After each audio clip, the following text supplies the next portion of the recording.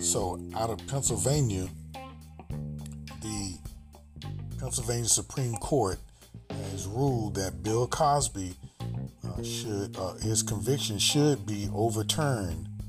So the question here is, should a victim's rights be trumped by the accuser? Should their rights be trumped by the rights of the person being accused, the perpetrator, the accused perpetrator, the alleged perpetrator? So in this case, what has happened here, folks, is that Bill Cosby was accused of a crime, and when accused of that crime, the sitting prosecutor, district attorney at that time, made an agreement that they would not prosecute Bill Cosby.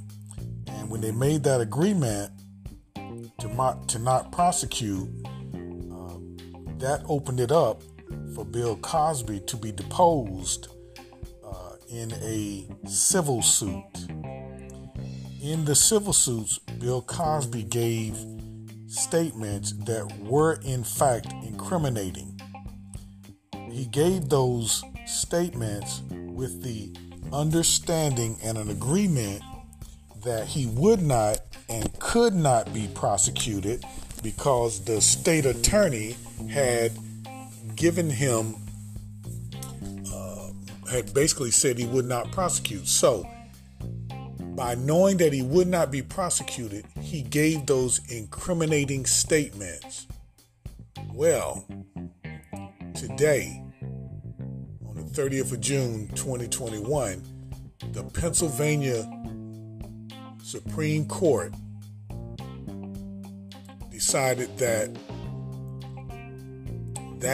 new state attorney who decided to charge Bill Cosby and use the words that Bill Cosby used in those incriminating statements against him and prosecute him a day before the statute of limitations had run, they decided that that was improper.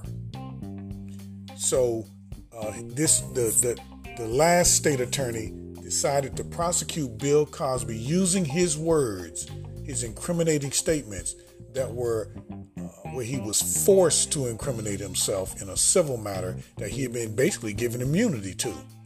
So, whose rights are more important?